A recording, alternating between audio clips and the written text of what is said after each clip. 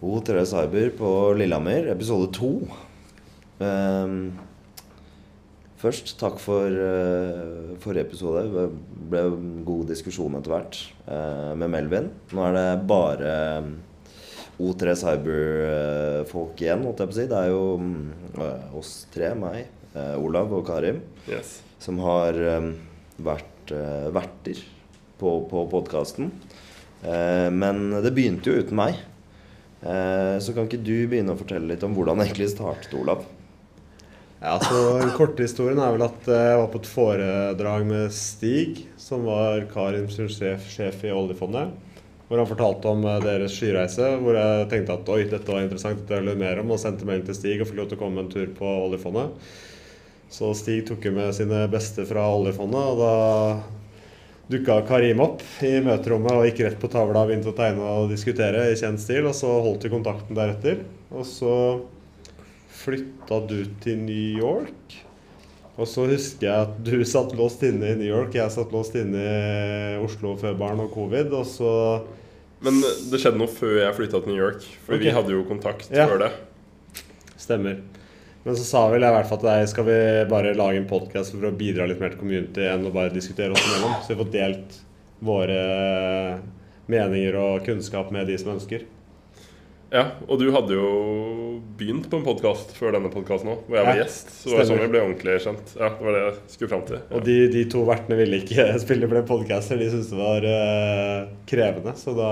Eller det døde litt ut, og så kom covid, og liksom konseptet døde kanskje ut litt for deres del, for det var liksom ikke mulig å være et studio heller. Ja, så ble det remote podcasts. Det er jo en del... Før så heter jo Cybersecurity med Olav og Karim. Nå heter det O3C. O3 Cyber podcast. Hvor kommer egentlig O3 fra? Er det mange som har spurt? Nei, sånn ærlig historien er vel at jeg, Olav, en annen Olav og en som heter Oleg, som skulle lage den opprinnelige podcasten, derav O3, så kreative som vi var. Så, men hvis noen spør i dag, så pleier jeg å si at det er ozonlaget rundt jordkloden som beskytter jorda, og at det er derfor det er O3 Cyber. Det er det jeg sier i hvert fall. Men jeg vet at dere sier bare O3C. Men that's the story i hvert fall. Ja. For det er den podcasten hvor Karim var gjest. Ja. Altså han kom inn som gjest, og så tok han over som vert. Ja. Jeg kjørte jo samme hostile takeover selv. Jeg var med som gjest en gang, og så presset meg inn som vert. Ja. Så jeg kjenner jo den taktikken. Ja, du lå og lurte som gjedda i sivet, du Håkon. Fikk jo spørsmål etter hvert, bare skal dere endre navn nå som Håkon har hatt 5 episoder? Skal det fortsatt hete Cybersecurity med Olav og Karim? Det kan jeg love deg det skal. For det kom jo en kar bort her på Lillehammer i går og spurte meg er det Cybersecurity med Olav og Karim? For jeg gikk jo rundt med logoen og så jeg hverken Olav eller Karim, men jeg skjønner hva du mener. Ja, du ble anerkjent som en groupie da, i det minste. Nei, og så var det podcast en stund, og i starten så hadde dere ganske strukturert, i hvert fall første og andre sesong. Første sesong var det en sånn minimum sikkerhetsprogram som vi mente at alle selskaper innfører. Så det var bare jeg og Karim som snakket oss gjennom jeg husker om det var 16 eller 18 forskjellige domener med ulike sikkerhetstiltak under hvert domene som bare innføres. Den synes jeg var litt sånn vond å si i forhold til liksom, formatet vi kjører nå, som vi liksom hadde kommet oss gjennom. Jeg merket jo vi var ganske slitne etter hvert, vi begge to. Ja. Men da kjørte vi på. Jeg husker liksom vi kjørte hver søndag eller lørdag før du hadde barn og ja. Ja, vi hadde jo ikke så mye tid heller, så det ble jo bare å forberede seg en halvtime og så trykke på record, da. Så måtte det bli som det ble. Ja. Så det var jo fortsatt i samme taktikk så langt. Ja. Og så blir det sesong 2. Den var også ganske strukturert, var den ikke det? Og fortsatte dere ikke på samme spor? Nei, da var det gjester. Så da var det det vært litt tilfeldig om hva og hvem. Egentlig både på hvem vi tenker at vi vil ha med, og tips vi får hvem vi bør snakke med, eller andre som sier at de har lyst til å komme og dele sin kunnskap. Da. For da hadde dere, jeg holdt på å si store navn, men det var vel sesong 2 hvor dere hadde Nikolai Tangen, han sjefen for cyberforsvaret, og så videre. Ja, for det har jo vært litt sånn tilfeldigheter rundt det også. Jeg tror vi begynte med relativt low-key gjester. Egentlig bare folk i bransjen, folk som er på Sikkerhetsfestivalen. Det er ganske mange som er på Sikkerhetsfestivalen som har vært med på en episode. Det er jo gøy å vært å gi noen en stemme som man ikke alltid hører. Det litt kjedelig å høre på de samme folkene overalt hele tiden. Så vi har hatt en litt sånn strategi om å liksom få inn nye stemmer også, som vet flinke, men som ikke nødvendigvis de som prater mest. Da. Ja, og Nikolai Tangen var litt sånn tilfeldig, fordi da jobbet jeg i New York, og kontorsjefen i New York visste at jeg hadde en podcast, for jeg brukte kontoret som studio, for det var ikke så veldig mange på kontoret, så jeg hadde et møterom hvor jeg hadde mikrofonen min rigget opp og alt sånt. Og det var han som foreslo det i forbindelse med at noen skulle komme på besøk, blant annet Nikolai, til det kontoret. Så sa han, som en del av besøket, så kan du spille en podcast med Karim. Så egentlig shout-out til Paul Markussen, som dro i gang den. Men det ble jo egentlig en litt sånn kul ting da, for det var liksom en del aktiviteter i forbindelse med besøket. Og så var det tidligere sjefen for Cyberforsvaret. Det var vel egentlig gjennom noen gamle kjente du hadde, Olav? Jeg jobbet i Forsvaret før, så da hadde jeg noen jeg husker ikke hvem som spurte hvem men det ble i hvert fall til slutt at vi fikk en episode med Inge Sunde. Inge Kampenes, beklager. Ja. Og så på et eller annet tidspunkt så går det jo fra bare være en podcast til at dere velger å starte et selskap. Når skjer det, og hvorfor? Det vel, sånn som jeg husker i hvert fall, så hadde jeg lyst på ny jobb. Jeg hadde veldig lyst til å jobbe med Karim etter podcasten. Og jeg spurte Karim om vi skulle jobbe sammen. Det var han også interessert i, men vi visste ikke form eller farge eller hvor. Vi snakket jo om masse ulike alternativer. Og så begynte jeg å sjekke ut mulighetene en del andre konsulentselskaper, men fant vel ikke noe som nødvendigvis var det jeg var ute etter, så kanskje jeg hadde særlig krav. Men ja. Og så tror jeg sånn horisonten vi snakket om var liksom veldig usikre på når. Du skulle jo få barn. Jeg trivdes veldig godt i jobben jeg hadde og bodde i et annet land. Vi var liksom aldri helt sikre på når. Og så tror jeg til slutt så bare føltes det riktig. Kanskje å prøve noe nytt, gjøre noe annet. Og bare ta litt mer risiko, egentlig. Og prøve å skape noe man selv føler man har vært med å bygge da, sammen med en gjeng. Jeg tror ikke vi hadde ikke besluttet. Det var ikke lang tid fra jeg besluttet 100% til vi sa opp og begynte å legge planer. Det gikk ikke lang tid i hvert fall. Nei, det skjedde ganske fort. Og det var jo, ja, det akkurat et år siden i dag vi startet, faktisk. Stemmer. On the date, et år? 2 dager, eller 3 dager. Så det ikke helt jubileum, det nesten du hadde dine 2 siste feriedager her, tror jeg, før du... Jeg var arbeidsleder på Sikkerhetsfestivalen i fjor, så jeg var mellom 2 jobber. Ok, og hvorfor du nevner at du ikke fant noe sted du ville jobbe, men var det noe større grunn enn det til at dere valgte å starte O3 Cyber og den retningen dere satt? Det var mange, jeg vil ikke si at det en stor grunn som for meg var driveren, i hvert fall, men mange små kanskje, som ble til en stor grunn til slutt. Da. Så jeg hadde lyst på jobbe et litt annet selskap enn de tradisjonelle konsulentselskapene, jeg hadde lyst til å bidra mer aktivt til community, jeg hadde lyst til mye mer transparens og selvstendighet og ansvar, og med de godene som selvfølgelig følger med det også. Så var det en sånn totalpakke for min del. Og kanskje være å spisse seg da. Å bli en sånn mer boutique-konsulenthus enn et tradisjonelt konsulenthus som kan ta fra A til Å. Ja, for det er jo veldig, i hvert fall for meg da, nå er jeg litt subjektivt, men veldig klart med hva O3 Cyber og fokuset som kun på offentlige skytjenester, og det å sikre de. Men var det noen gang en del av diskusjonen når dere snakket om å starte opp sammen? Ja, opprinnelig så tror jeg vi var tanken at jeg skulle på en måte ta rådgiverdelen, og Karin skulle ta cloud security-delen, og så vi bare veldig tidlig, allerede 3 uker etter å ha startet selskap, at det var helt vanvittig etterspørsel etter flinke, kompetente cloud security-folk. Så da ble det egentlig tatt en beslutning ganske raskt om å heller satse og spisse seg kun på det. Ja, og jeg tror det mange grunner til det. Sånn, jeg har en helt enorm passion for skysikkerhet, og det har jo du også utviklet over tiden. Det andre at det begås feil der hele tiden. Det finnes mange veier til rom på en måte, og alle gjør det på sin måte, og veldig mange gjør dessverre feil. Selv veldig mange flinke gjør feil. Og det ikke fordi de ikke flinke, de faktisk flinke, men de gjør feil fordi det komplekst og vanskelig og nytt.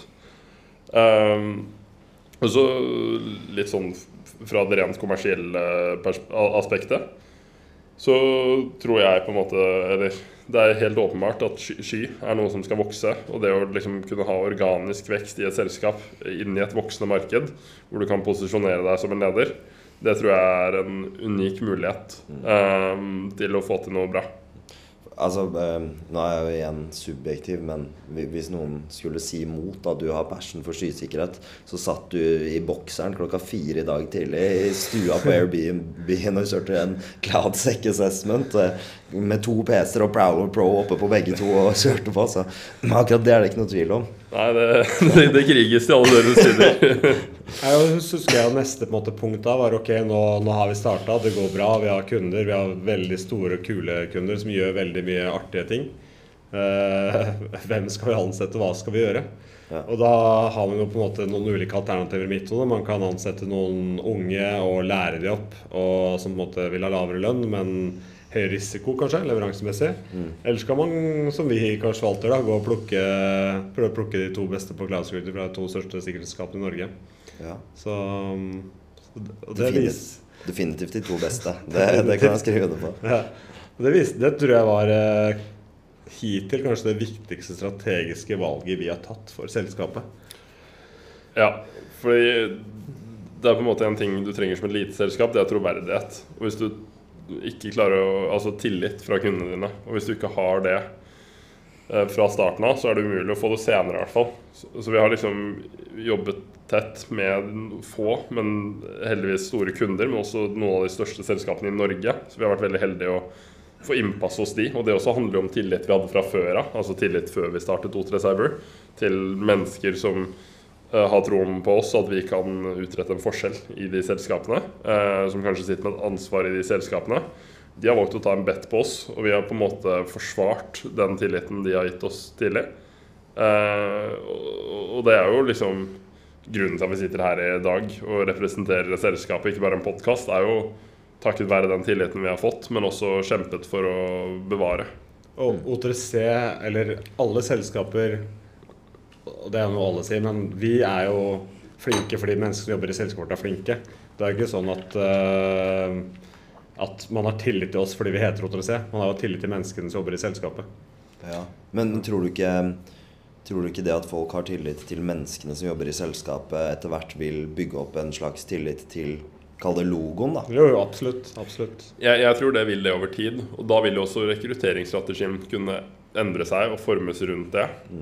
Og det handler jo egentlig ikke om å utnytte den tilliten til kundene, men det handler mer om at man har et større apparat, man har evne til å overse leveranser, man har evne til å gi kundene en hyggeligere pris mot at det noen mindre erfarne som utfører de samme assessmentene, og at kvaliteten blir ettergått av noen med mer erfaring.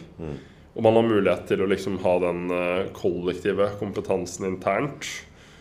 Men den kollektive kompetansen internt ingenting uten community rundt. Sånn at det handler egentlig ikke om den interne kompetansen heller. Det handler om den kollektive kompetansen vi har internt som en del av et community. Altså som en del av resten av gjengen på Forward CloudSec som vi var på i Anaheim og så videre. Det handler liksom om men at vi i hvert fall sørger for at den kunnskapen som deles der, den også noe vi besitter internt. Om liksom alt av research innenfor skysikkerhet må vi være oppdatert og belærte på, og ikke og sette opp en dårlig integrasjon med OpenID Connect for eksempel, og putte en kunde i reell fare fordi vi ikke har fulgt med på det seneste. Og det det jo miljøer som jeg tør å påstå at miljøer risikerer å gjøre det fordi de ikke nok oppdatert på det siste da, av sårbarheter innen sky, og fordi det kontinuerlig utvikler seg. For du litt inne på liksom miljøet da, eller community, som man liker å si. Og det jo O3 Cyber-nettsiden, det en del blogger, det noe open source verktøy, så det virker jo kanskje en del tradisjonelle konsulenthus gir ikke ut så mye gratis, som ikke salgsmateriell, hvis man kan si det sånn. Det noe frykt, eller tror dere det noe risiko for at man på en måte koster seg selv forretning ved å dele disse tingene gratis?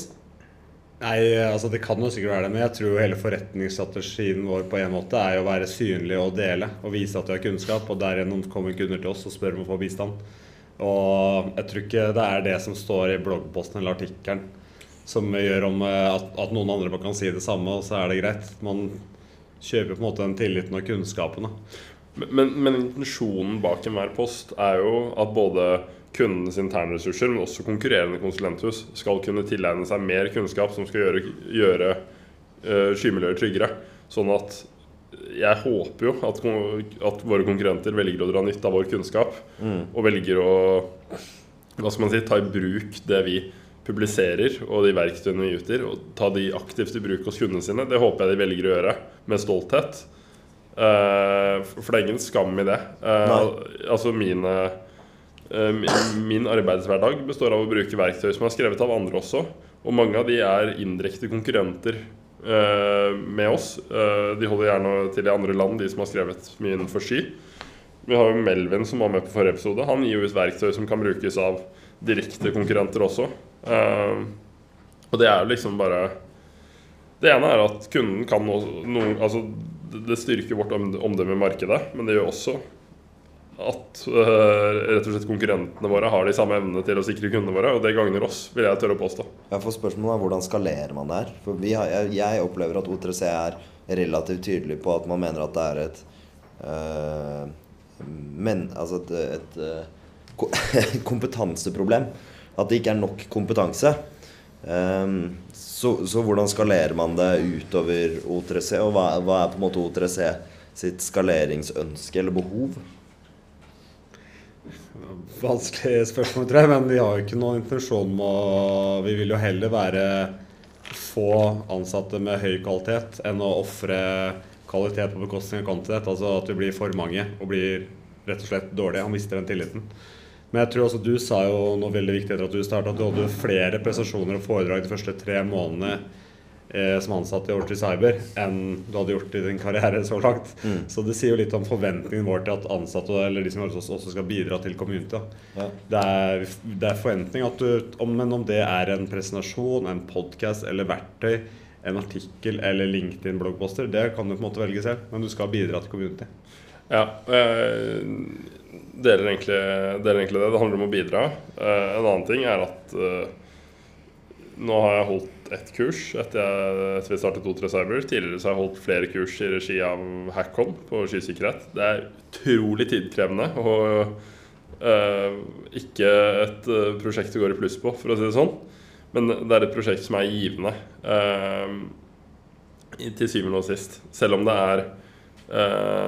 tungt, og liksom det å lage godt kursmateriell og gjennomføre et kurs med deltakere med avanserte labber og avanserte konsepter rundt skysikkerhet, så det også med på å liksom løfte nivået, og som Ola var inne på, disse talksa, og det å liksom gå rundt og prate, det heller ikke noe du liksom direkte får noe igjen for, men kanskje på lang sikt da, så handler det om å bygge et omdømme. En sånn liten anekdote fra meg på det. Jeg ble jo får av og til e-poster med folk som spør om jeg kan komme og holde foredrag for bedriften deres, gjerne om trusselmodellering. Og jeg ble nesten litt sjokkert første gang jeg fikk den mailen i form av at de spurte hvor mye jeg skulle ha. Så jeg skal komme og snakke for dere i 45 minutter. Jeg skjønner jeg konsulent og det forretning i bånd, men vi har jo et kompetansegap, vi har et problem her. Så jeg skal ta liksom betalt for selv den minste. Altså det koster oss jo mer å sette opp det her i trippeltekst enn det jeg kan kreve fra dere. Men det tyder jo på da at folk tar betalt for det. Og jeg skjønner hvis du gammel president i USA eller et eller annet, at du tar en halv mil for en time. Men vi prøver jo bare å hjelpe hverandre her. Vi har jo en slags felles ytre fiende da. Jeg må jo si at noen ganger så må jeg jo si nei på grunn av tid, eller rett og slett si at jeg nødt til å ta betalt for å kanskje, hva skal man si, redusere mulighet for at noen ønsker det, eller liksom hvor viktig det for dere. Men som ofte så det jo liksom jeg har vel hittil til gode å ta betalt for et speakeroppdrag i regi av S04E11. Hvis noen kommer og spør kan du lage innhold for oss, så koster jo det penger, vil jeg påstå. Men hvis noen spør hei, jeg så foredrag du holdt på Sikkerhetsfestivalen, kan du komme og holde det internt for oss, for vi begynner med Security Champions, så synes jeg det relativt spesielt å skulle ta betalt for det. For det som du sier, når vi gjennomfører sikkerhetsgjennomganger da, for eksempel, så baserer man jo seg på åpen kildekode verktøy som gratis. Så skal jeg liksom gjøre kommersiell suksess på andre sitt gratis arbeid, synes jeg blir feil da.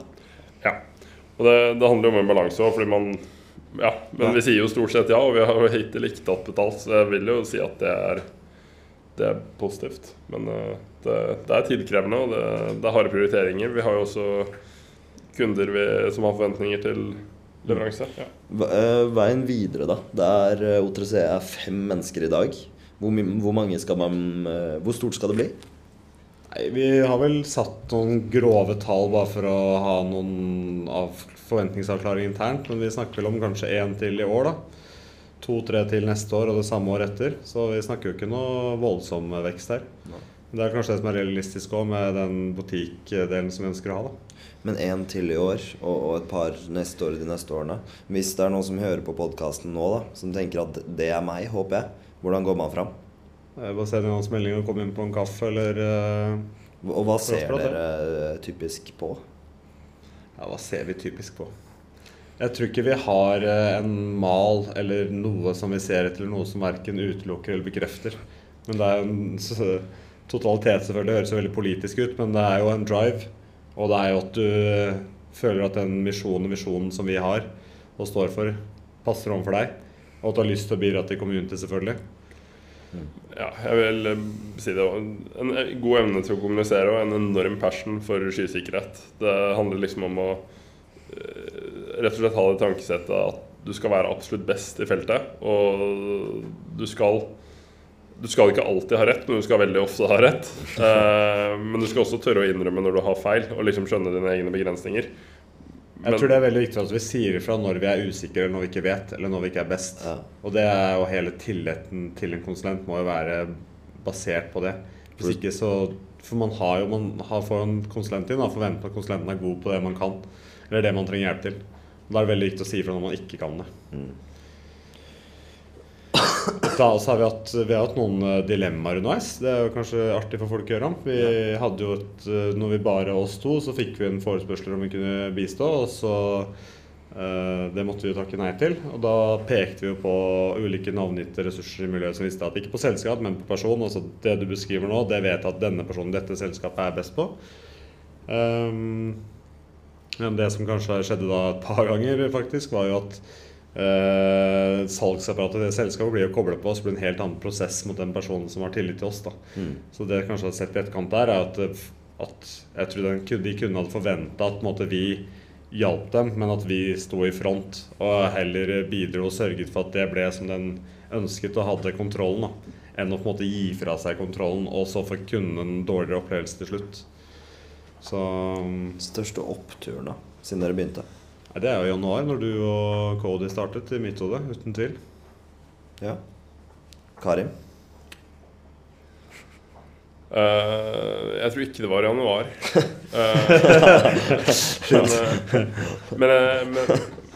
Men jeg tror det var en eller annen gang etter det, når jeg innså hva vi kan få til som et team. Og liksom, når jeg innså det vi egentlig ønsker å få til mulig da. Ja, altså det jo egentlig det jeg mener også. Men det var på en måte at dere startet i januar som gjorde at man kunne komme dit og tenke de tankene. Så. Absolutt ikke januar. 31. desember før dere hadde begynt. Og så vet jeg at det noen som har spurt og vært interessert. Okay, hva tenker dere om tjenester versus konsulenttimer eller med et klassisk kapasitetssalg da? Det jo noen selskaper som går inn for å lage tjenester og selge de. Det jo veldig kapitalkrevende. Vi har jo takket nei til eksterne investorer for å beholde kontrollen og styringen selv i selskapet. Vi tok jo ikke ut lønn de første 3 månedene for å spare opp det vi trengte, og vi har jo alltid 4 måneder med running cost på konto for å ha en ganske lav risikoprofil i selskapet. Men på sikt så vi nok sikkert veldig interessert i, tror jeg, å utvikle flere tjenester og selge mer fastprisleveranser enn å selge klassisk konsulentvirksomhet da. Men det krever jo kapital, så du må jo på en måte balansere ut det over tid. Men det den der bootstrap egen tjenesteleveranse med å selge timene dine først da? Ja, jeg tror vi kommer alltid til å selge timer. Vi kommer alltid til å være konsulentvirksomhet i en eller annen form farge, men jeg tror det kommer ikke til å være 95% versus 5%, men kanskje en økende grad av tjenesteleveranser da. Men litt tilbake, du sa det skal vokse, man driver med skysikkerhet, men det jo et bredt fagfelt, alt fra på en måte en begynnende paradigme om en sky-CISO, eller liksom en fra GRC-siden som skjønner tankegangen, og helt til folk som bare vil gjennompåne skymiljøer. Hva slags mennesker tenker dere det behov for, både i markedet og i O3C, og hvordan, hvis man på vei ut av universitet, eller jobber innenfor IT, men begynner å jobbe med skysikkerhet i stedet, hva bør man peile seg inn på? Jeg tror jo litt sånn dette med sky og de forskjellige domenene innenfor sky begynner å utvikle seg nå. Vi har jo for eksempel eksperimentert litt med liksom Cloud Application Security Test. Det en tjeneste som har gått over all forventning, og vi ser at det en helt annen måte å tilnærme seg pentesting eller sikkerhetstesting av applikasjoner som bygd cloud native. Hadde du spurt meg for et år siden, så hadde ikke det vært en tjeneste som jeg hadde trodd hadde livets rett. Men den har livets rett kommersielt, og i form av den verdien den skaper til kundene våre. En annen ting jeg ser også i ferd med å skje, jeg ble litt inspirert av han vi møtte i USA, som jeg ikke husker navnet på, men som jeg var på Gold's Gym med, som var Cloud CISO, som han kalte seg selv. Og han hadde virkelig liksom nailet den vinkelen av GRC, hvor du fokuserer på å jobbe mye mer mot skysikkerhet, og det å liksom tilpasse kontrollene mer det. Du kan liksom ikke komme med sånn offline backup-krav og den type ting. Du må være mye mer pragmatisk. Du må jobbe tettere med de operasjonelle timene når du utformer kontrollene. Det et marked vi både ser der, eller i ferd med å bli til i Norge, og vi klare for å satse på. Og så det jo dette, hva skal man si, melk og brød. Og det jo rett og slett Cloud Security Engineers, altså folk som kan konfigurere et sikkert skymiljø, folk som kan gjøre Cloud Threat Detection for eksempel, som ofte tradisjonelle sokker sliter med å få riktig å forstå, og automatisere ting i sky. Eller, ja, jeg føler Cloud Security Engineer og Cloud Security Architect på en måte sklir litt inn i hverandre. Men de rollene, også som vi var inne på med Melvin-podcasten i sted, forrige episode, dette med å liksom designe alt fra pipelinen og hvordan du skal jobbe inn til en plattform som sikker hele veien. Det nok der vi har sterkest etterspørsel og behov per i dag. Og det egentlig på en måte litt overraskende for min del, fordi jeg tror mange av våre kunder tenker teknologi med en gang de tenker skysikkerhet, og tenker at de skal ha en teknolog for å hjelpe dem. En som som dere, Cloud Security Architect eller en engineer. Men jeg vil jo kanskje tørre påstå at de hadde vært bedre tjent med en mer rådgiver som i starten, som kunne bistått med å få litt mer av de større tingene på plass. Og så gått mer teknisk til verks med å løse det resterende enn motsatt. Men jeg tror at siden Cloud Security eller skysikkerhet kompleks, så det lettere å si internt at oi, vi har ingen som veldig god på infrastruktur som kode, policy som kode, eller pentest, eller hvordan vi skal bygge dette arkitekturmessig. Og så klarer man å sette et problem på det og si ok, men ingen har denne kunnskapen internt, vi må ha inn en konsulent. Men å si ok, hva strategien hva skal menneskene gjøre, hvordan skal vi omorganiseres, hvordan skal vi struktureres, hvordan skal vi bevege oss, hvordan skal vi prioritere, hvorfor går vi til sky? Ikke sant? Bare enkle spørsmål i starten jo ikke alltid besvart. Nei, for det jo litt sånn, jeg håper å si flåsete internt hos oss, at folk vil leie inn Norges beste Cloud Security Engineer, men de kan ikke svare på hvorfor de i skya en gang. Så det jo sette retningen da, før man prøver å utføre noe håndfast. Det jo sånn typisk mange andre og tidligere kunder har gjort, som ikke nødvendigvis så cloud security-fokus som vi har, at de har jo en rådgiver først, og så får de litt hjelp, og så setter man retning, og så lager man strategi, og så skjønner man hvordan man skal gjøre en transformasjon av de menneskene som jobber der i dag, og så begynner man å se noen teknologiske utfordringer etter at tatt kontroll på menneskelige prosesser, og så får man jo noen teknologer. Mens i Sky så virker det nesten litt sånn, pyramiden snudd på hodet hos mange kunder våre. De begynner med teknologi, og så skjønner de, fader, nå må vi endre alle prosessene, fordi man jobber på en annen måte i Sky enn det vi gjorde on-prem.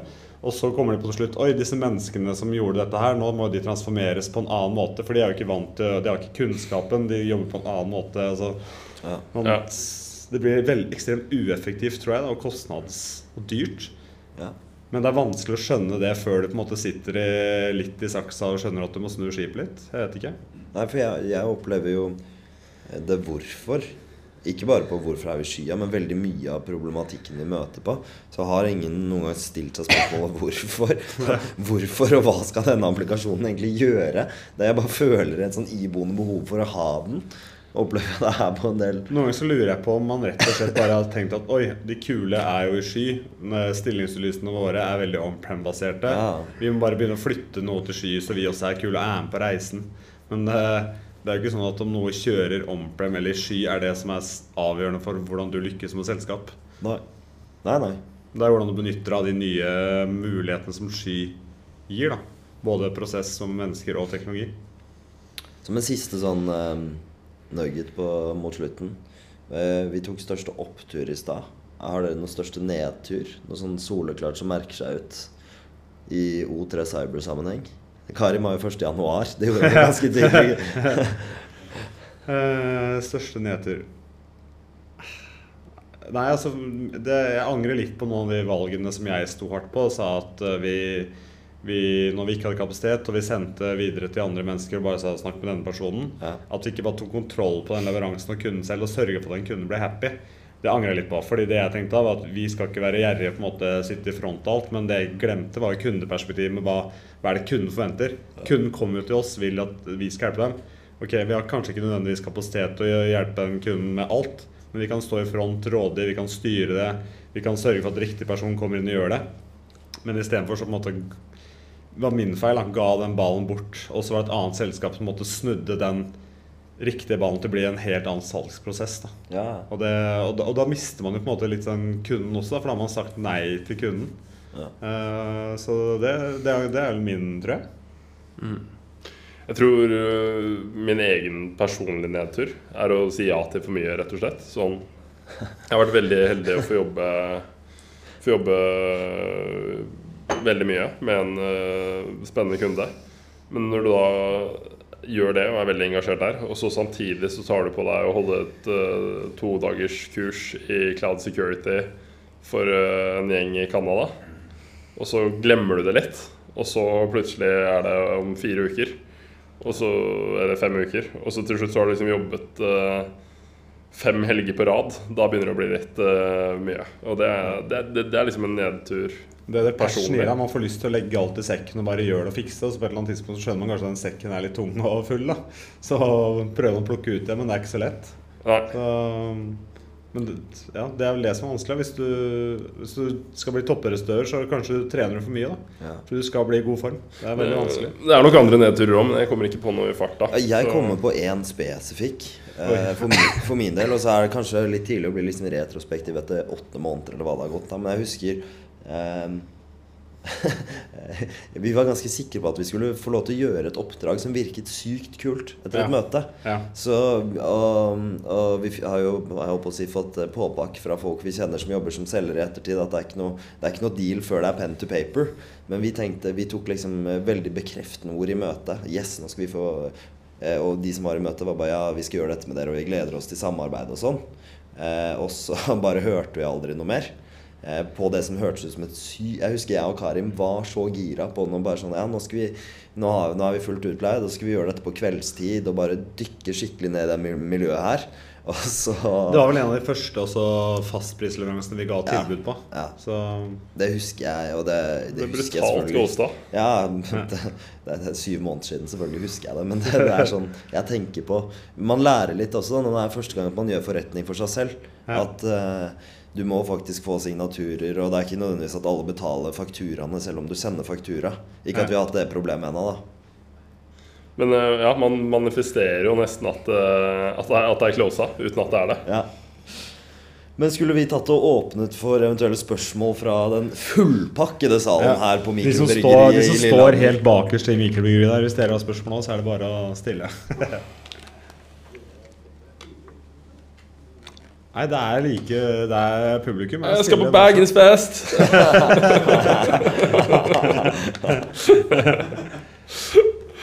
Nei da. Ja, men da takker vi for oss, og så håper vi. Jeg synes i hvert fall det ganske spennende å snakke om det offentlige også, fordi du, Olav, pleier jo egentlig, eller har pleid å legge ut litt sånn oppdateringer rundt selskapet, og det opplever jeg for ganske god respons, selv om jeg slakta det i starten.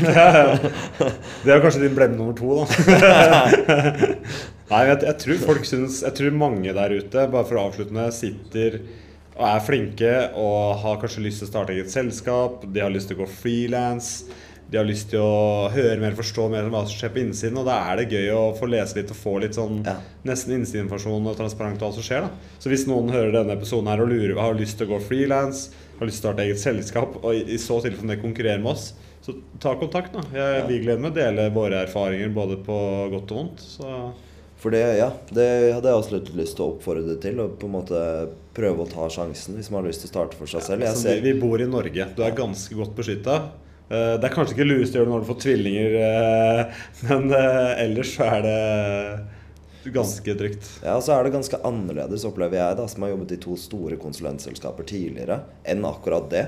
Og store konsulentselskaper har jo veldig gode sider. Altså for eksempel Mnemonic, jeg lærte jo nesten alt jeg kan i dag i Mnemonic, og møtte Cody der, og så det ikke noe vondt om de, men det helt annerledes da, hvis du keen på å være litt mindre miljø og ha fingeren mer på pulsen, kanskje. Skin in the game. Det jo, hvis du jobber i et stort selskap og du ikke har de kalde risikoene som vi har, så det veldig lett å si ja, vi kjører på med det, eller vi investerer i det, eller nå skal vi gjøre dette, eller ansette disse. Men når det en egen livelihood, skal jeg si hva man sier på engelsk, så det blir litt annerledes, du kjenner litt mer på det. Men det også mye morsommere når du lykkes også. Ja. Og så jo en viktig navigasjon jo tallene. Altså man må la tallene guide enkelte beslutninger også, og ikke bare magefølelse. Begynne med magefølelse, og så sanity check på tallene. Ha en annen CFO som god på tallmagi. Jeg tror vi kutter den der. Ja. Takk for oss. Takk for oss.